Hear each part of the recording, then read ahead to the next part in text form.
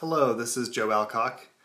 Welcome to the July 4th edition of the Evolution Medicine Podcast, where we will talk about everything evolution and everything medicine, most things in between, and occasionally we'll go off topic. But today we're going to talk about Xigris, the evolutionary lesson of Xigris. Now, Xigris was a medication which was on the market for most of the last 15 years of this century.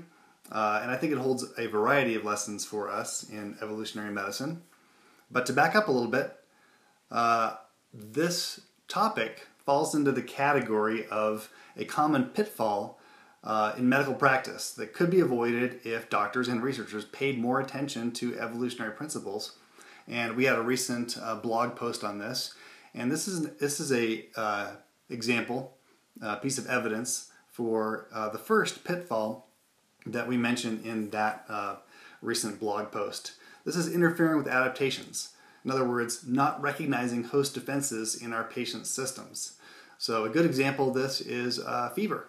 There's a lot of evidence, both from animal studies as well as human research, suggesting that fever is indeed an adaptation that's been naturally selected to produce benefits.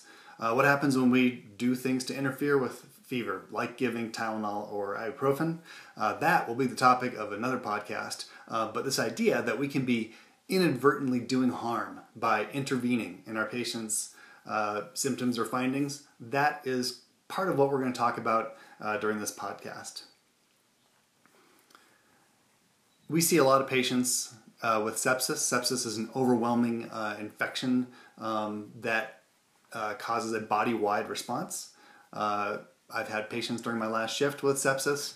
We see this all the time. And in fact, it's an important cause of mortality, causes 60,000 deaths yearly. It's expensive to treat. It's associated with a bunch of expensive procedures and intensive care. So it's natural that people have looked for things that might be useful in treating sepsis. And we're going to talk about one of these, and that is Xigris. I'm going to go back in time a little bit to talk about my interest in sepsis and sepsis treatments. And this goes back to when I was a medical student. And I was really interested to learn that inflammation and blood clotting oftentimes go hand in hand. And in fact, I wrote a medical student thesis project back in the 90s that gave an evolutionary rationale for why it was that evolution might have selected for inflammation and blood coagulation happening simultaneously. This became the basis for a hypothesis that I published called hemostatic containment, and I'll post that in the show notes. And the idea is basically that blood clotting helps our bodies contain infections to sites of infection that prevent them from gaining access to the central circulation and spreading to other parts of our body. In other words, coagulation or blood clotting might be good. So I went having some success with this idea and talking about it at UCLA when I was a med student. I went on to residency, and I found myself in my first year talking to Howard Levy, and he was in charge of our intensive care rotation. So during that clerkship, I learned a lot, and I was excited to learn about procedures in intensive care. I saw plenty of patients with sepsis, but when I talked to Howard Levy about my ideas that blood clotting might be a beneficial adaptation, he had nothing good to say about that idea. In fact, he said, Joe, there's a new treatment that's going to be released sometime in the next couple of years that shows kind of the opposite, that thinning the blood and reducing inflammation is going to cure sepsis, save lives, and may be just the ticket. It could be, I didn't say this, but it could be the magic bullet that, if we can find that one system that we can intervene in, we may be able to save lives with people with sepsis. And what it turns out he was talking about was a medicine called Xigris. Xigris was the recombinant version of human activated protein C. Activated protein C does a lot of things in the body. It interferes with or inhibits the function of monocytes that produce tissue factor, and then thereby causing the coagulation cascade. It inhibits inflammation and neutrophil rolling in blood vessels, and most importantly, it antagonizes or reduces the activity of factor 8A and factor 5A, making thrombin less active so that fibrin doesn't get deposited, so that blood doesn't clot. In other words, activated protein C or Xigris, the medication version of this, is a blood thinner and anti-inflammatory. So people were very excited that perhaps this might be that magic bullet. If we could give recombinant activated protein C, aka Xigris, maybe this would be the thing that would really save lives. And in fact, in 2001, the New England Journal published an article based on what was called the PROWESS study. And the PROWESS study looked at activated protein C. It was a trial of 1,700 randomized patients, either to Xigris or placebo, and the mortality rate was 30.8% in the placebo group and was better, 24.7% in the Xigris group. So based on this, it sure looked like Howard Levy was right, my instructor. I was a little bit disappointed because it seemed to me that if blood clotting might be a beneficial thing and an adaptation, and there was plenty of circumstantial evidence to suggest that that might be the case, that this idea that we could thin the blood and interfere with a body's mechanism, this seemed to just not be right in my mind. That I thought there must be something more to the story that might explain the result of this New England Journal paper. Having said that, this was when I started practicing. This is what we did. Some patients that I took care of got Xigris, and they got a bunch of bundled care. We put a lot of effort into identifying people with sepsis now that we had treatment that works besides antibiotics. And it really seemed to many in the intensive care community that Xigris, or recombinant human activated protein C, was a godsend. It turns out that the FDA approval occurred despite an even 10-to-10 split, and it was based only on this industry-sponsored study funded by Eli Lilly, and the trial actually was stopped early because the results seemed remarkable. There was an absolute reduction in mortality of 6%, as I mentioned, and this impressive number made it seem that by using Xigris, the number needed to treat was 17, so we could save a life with every 17 patients saved. Remarkable? Perhaps. Using Xigris was an expensive drug, cost about $7,000.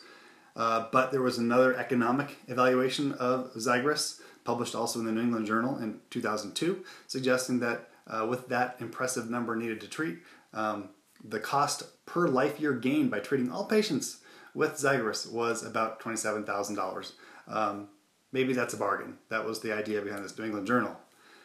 Other work, though, including study published in the New England Journal, report by one of the members of the FDA panel, showed that there were some red flags. And in fact, one of the red flags was that during that study, they changed protocols right in the middle. So they stopped using their previous protocol. They altered,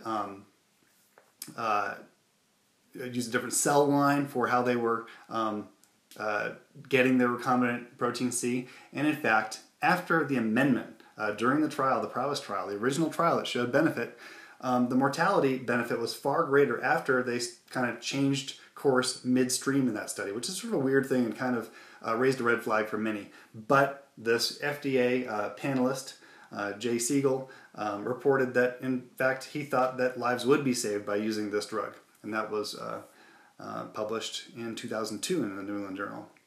But there were some naysayers in the intensive care community. Peter Eichacker was one.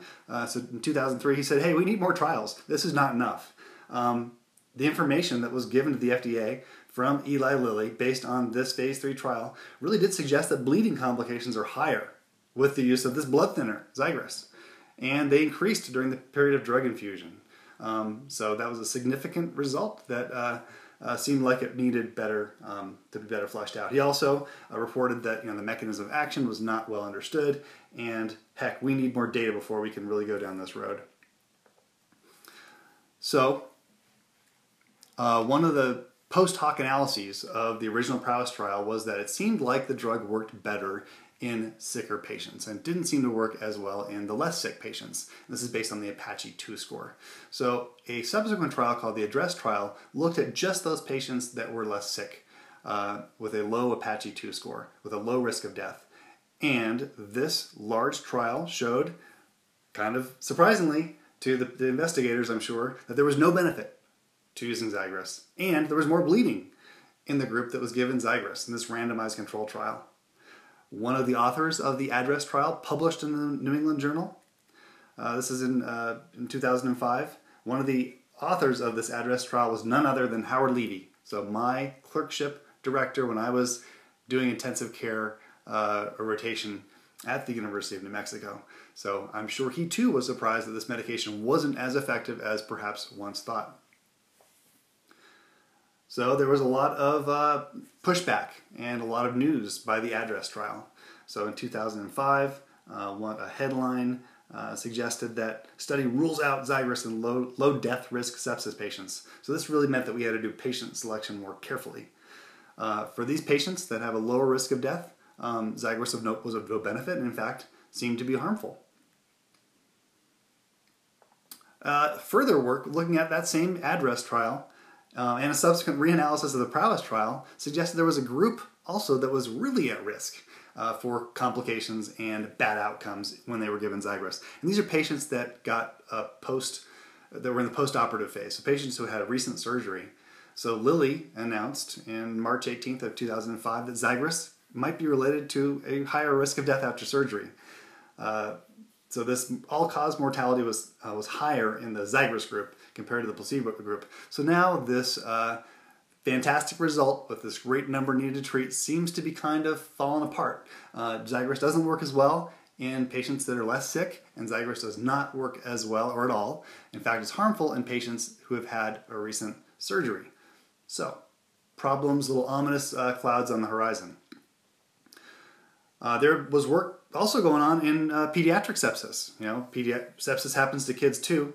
And in 2005, a final piece of bad news for Eli Lilly was that there was a big randomized controlled trial in the pediatric group in kids of Xigris, and they stopped it for futility after interim analysis. So if you remember, the Prowess study was stopped for effectiveness. This was stopped for futility. There was, in this group of almost 400 pediatric patients, the rates of mortality was no different in the Xigris group, so it doesn't work. So here we have, doesn't work in kids, might kill patients post-op operatively, and it doesn't work for patients and might harm patients who are at slightly lower risk groups of sepsis. So a couple years later, ICACR published again an important it was a commentary in critical care medicine, and the title of this was Separating Practice Guidelines from Pharmaceutical Marketing. So he noted, and this was also noted in New England Journal of Medicine Perspective, that there were concerns about the Surviving Sepsis campaign. So you may ask yourself, what's the Surviving Sepsis campaign? Well, this was a initiative started by Eli Lilly, the company that makes Xigris, and its sole rationale was to encourage intensive care providers and emergency providers to use more Xigris. So he raised concerns that there were the Surviving Sepsis campaign might be compromised by its association with industry and other marketing efforts, and that really there were some questionable recommendations in the Surviving Sepsis campaign. This was a key part that I wasn't aware of until I reread this article, published in Critical Care Medicine 2007. ICACR points out that Belsito and Company, this is a public relations firm, simultaneously worked for Eli Lilly, the Surviving Sepsis campaign, and the Values, Ethics, and Rationing in Critical Care Task Force.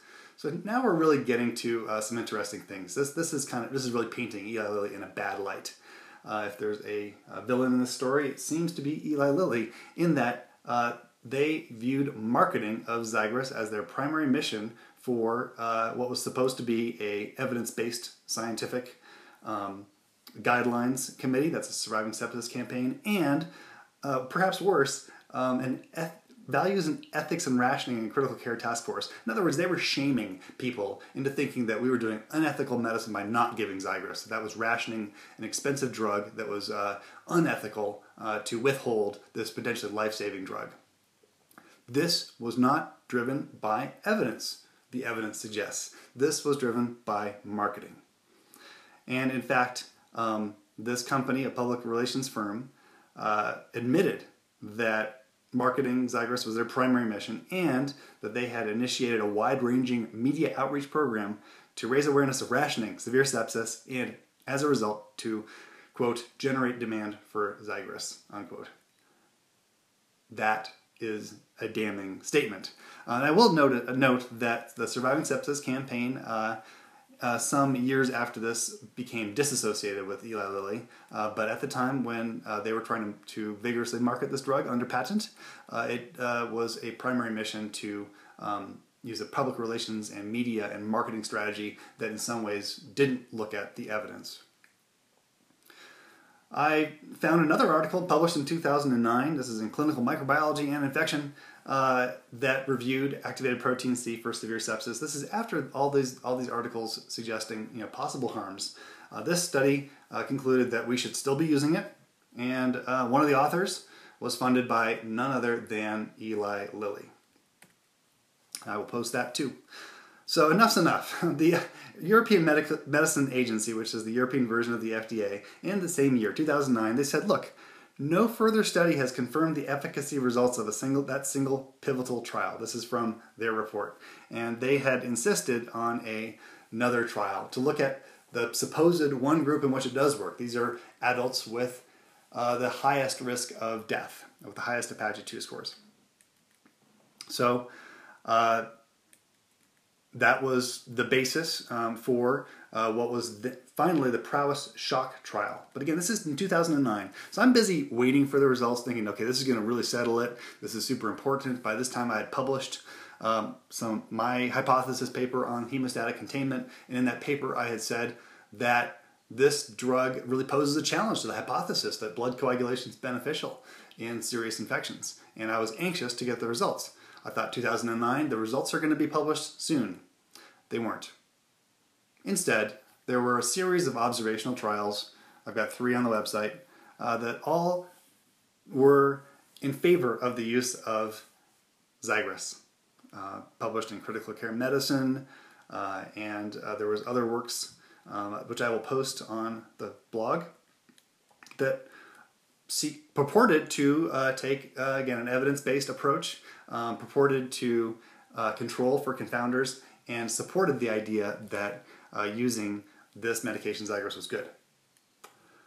Lo and behold, I was teaching a class in October of 2011, my Evolutionary Medicine class, and I happened to notice a little news report, sepsis drug Xigris pulled from worldwide market. This was on Medscape, and so on October 25th, Eli Lilly is withdrawing Xigris, a drug intended to treat severe sepsis in high-risk patients from all markets, including the United States, in the wake of a new study showing that the agent did no better than a placebo in reducing mortality.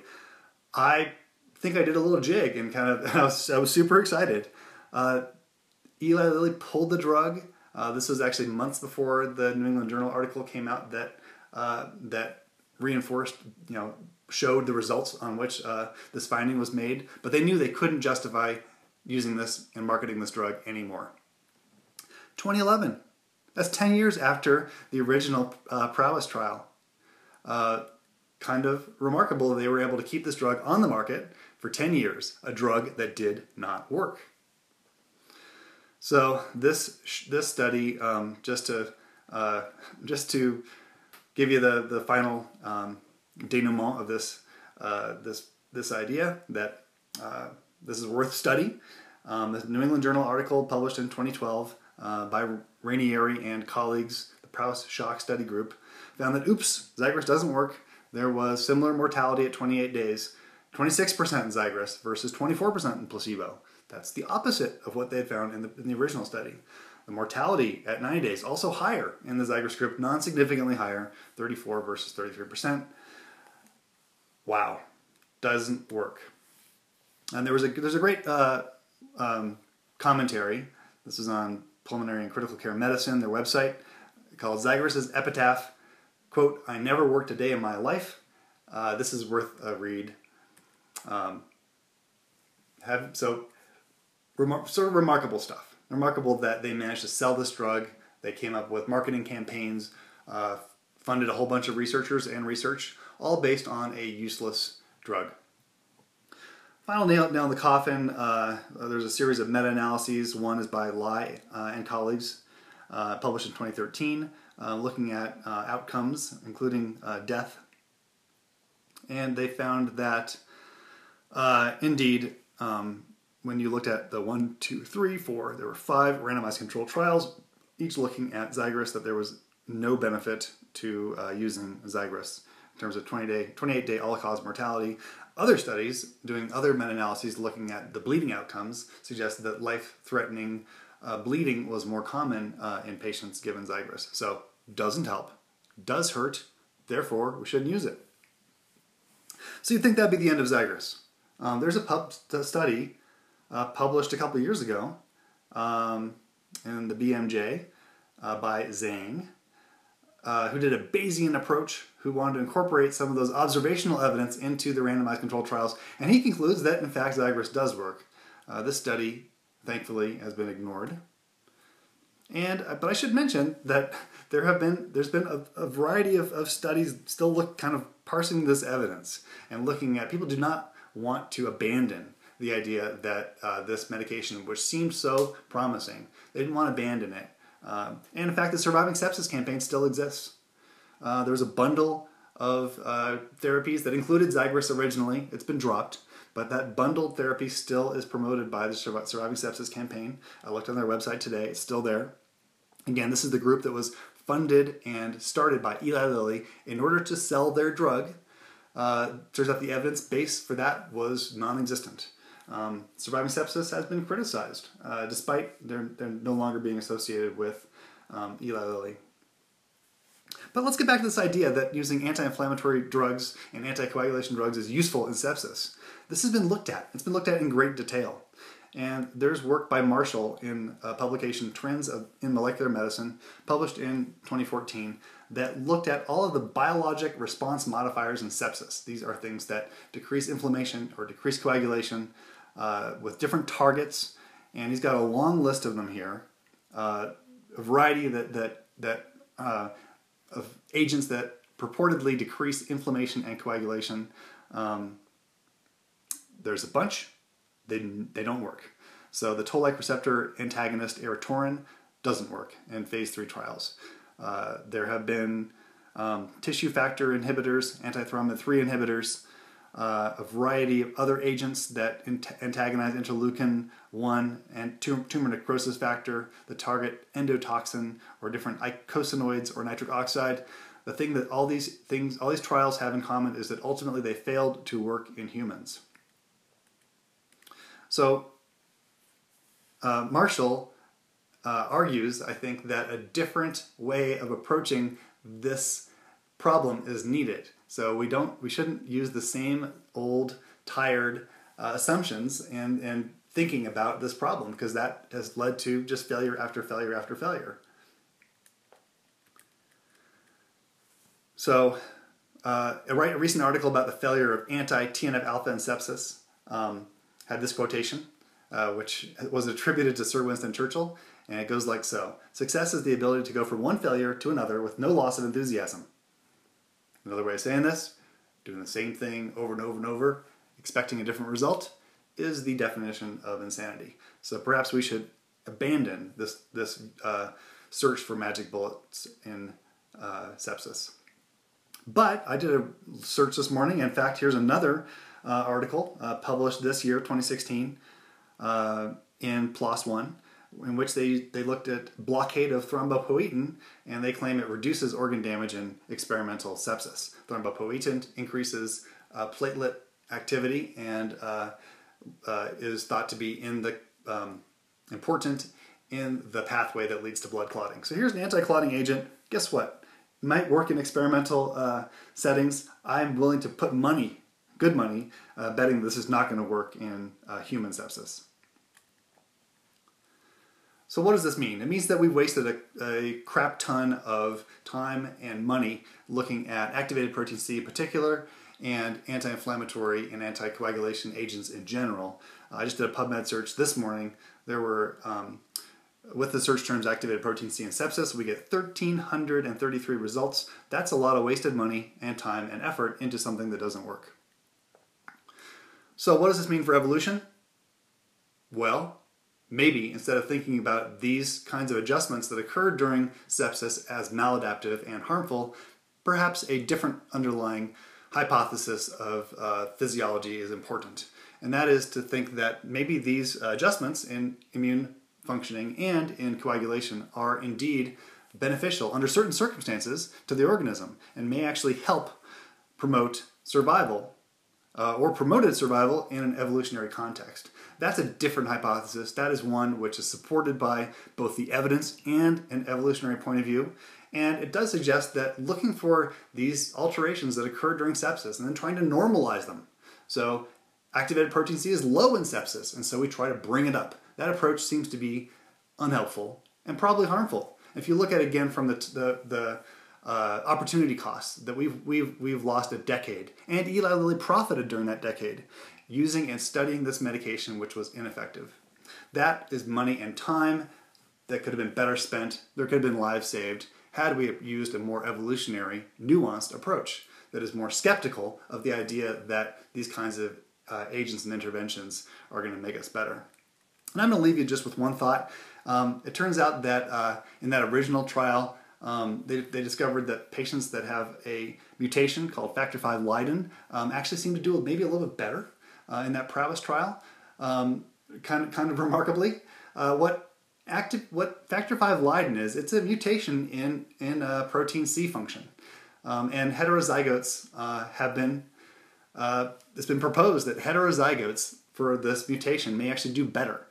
There's been several studies of which I will post a couple, but a recent study, this is published just a year ago in June, suggests there was a survival advantage for heterozygote factor V Leiden carriers. Again, this is a mutation that affects protein C activity, that the survival advantage confers better survival, fewer deaths in murine, that is mouse sepsis. So this is an experimental model. So maybe this mutation is maintained in the population because of its advantages in sepsis. That is a hypothesis worth testing. And it's also an evolutionary idea, the idea of balancing selection. So again, an evolutionary approach might be better to come up with novel ways of approaching problems like sepsis. And with that, I will encourage you to enjoy the rest of your 4th of July, and we'll see you next time.